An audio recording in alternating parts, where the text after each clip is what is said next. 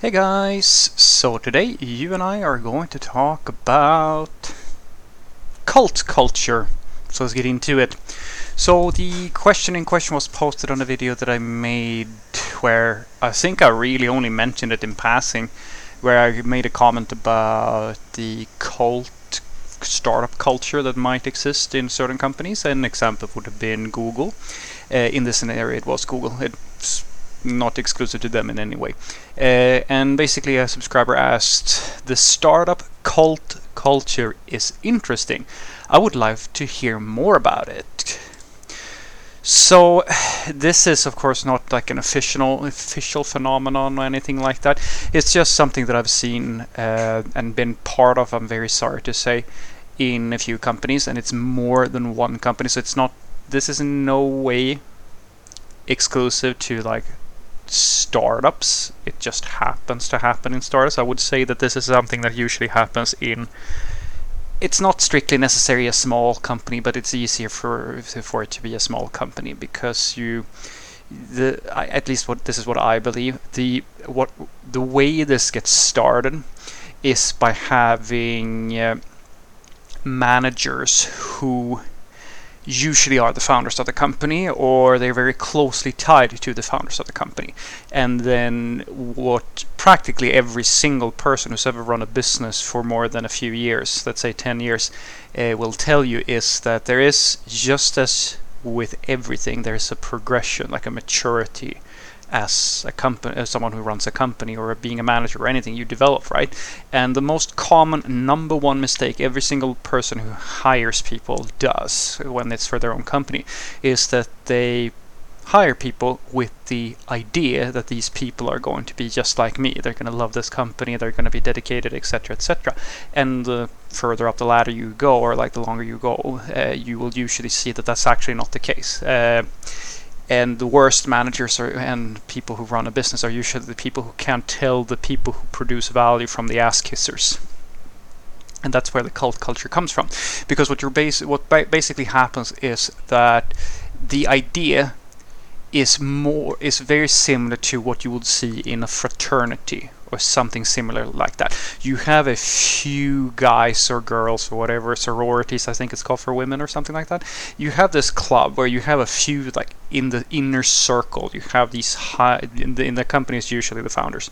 They're like super dedicated, super enthusiastic, because of course this is their life, this is their thing, right? And they're the people who have the most invested into this thing. And the closer you get to reflect the ideals of that central mechanism or whatever, the more in you're going to be. And then of course you will see things such as there are certain culture values, like things that the group cares more or less about, and then you have optional, but it's not really optional, like events and practices and things that you should be doing and so forth, that is quote-unquote strongly encouraged, and it's just fun if we do this thing together.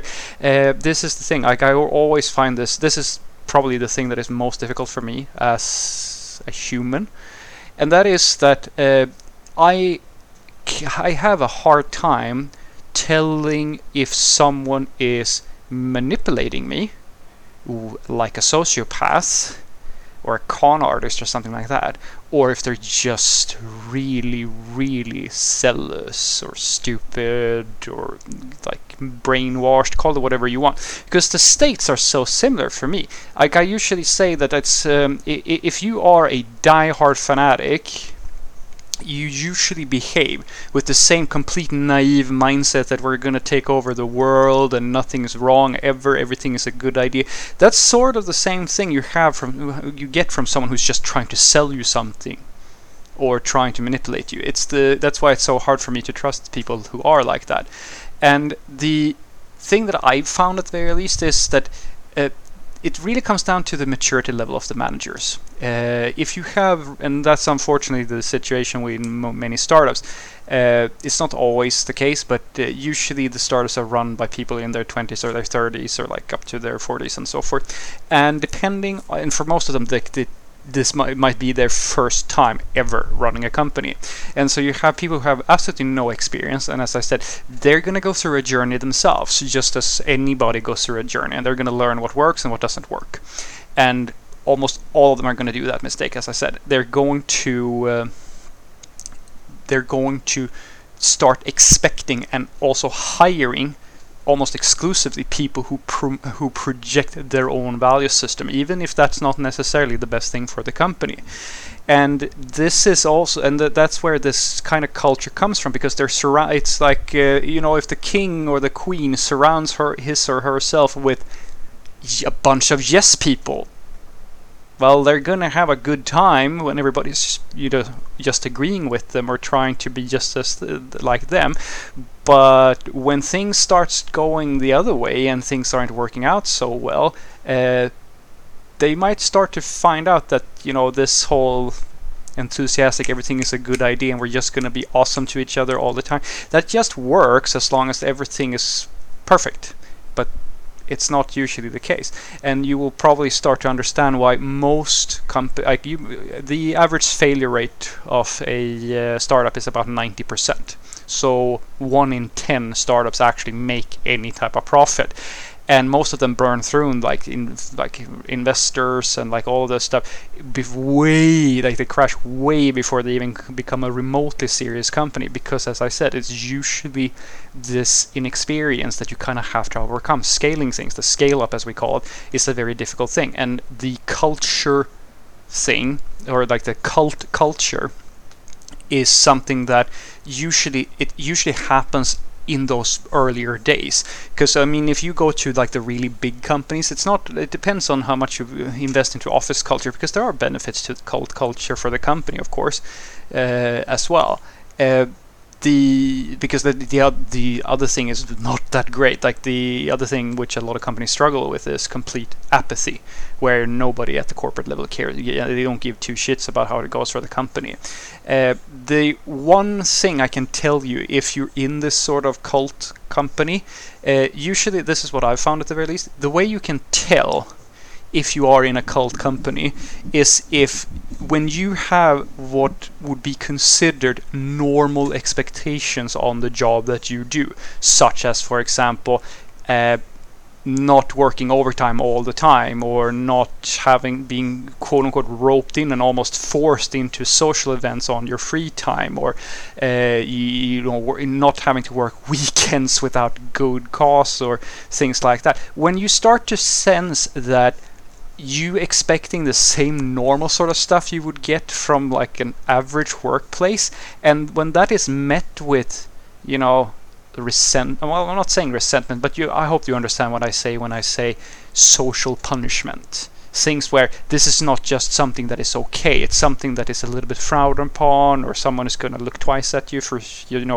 I don't know, going home on a normal work on like a Monday at a normal time and things like that. And when that gets to the point where people are starting to question your commitment to the company, that's when you should really start thinking about where you are, because it's very likely that you're in on one of these cult companies. And as I said, it's usually very easy to spot them. So what I want you to take away from this is that cult culture is not a startup exclusive thing. The basic concept is very similar to a fraternity or a religious sect or something like that. There are differences, of course, because these things, well, it's a pyramid scheme, whatever. You usually have a central group of people who get really chummy with each other, usually as close as possibly they can to the founders of the company, and the founders are usually more responsible for this happening than anybody else, because they basically promote out their own value system to everybody else in the group, which means that they try to primarily hire people that they believe are a reflection of themselves, and they very very quickly become a less inclusive group. They become like everybody's a reflection in some fashion of the founders. And what that leads to usually is that it works fairly well at small scale. It does not work at the larger scale, or it becomes very, very tricky to maintain it at large scale. And the way that you know if you're in this sort of cult type of thing is, as I said, it's usually how much social punishment or encouragement you get to do things that are optional, they're not really optional, or where you just have expectations that are completely normal in any other job, and that's kind of weird in this company, and people question your commitment and things like that, where you feel almost forced a little bit to do more than what is normally expected of somebody who has a job. When you're getting into that space and you very clearly see that some people are very favored, not necessarily because they're the most productive, but because they simply are the best reflection of the value system of the people in power, that's when you should start. Then you're probably in one of these more cult-like companies. And it's not necessarily a bad thing to be in a cult if you're one of the most zealous. It can work very much in your favor and everything's going, if everything is going well. But it's not so fun to be someone who doesn't really fit in with the culture values in a cult company. Let's just say that that's not the funnest thing in the world. Have a great day.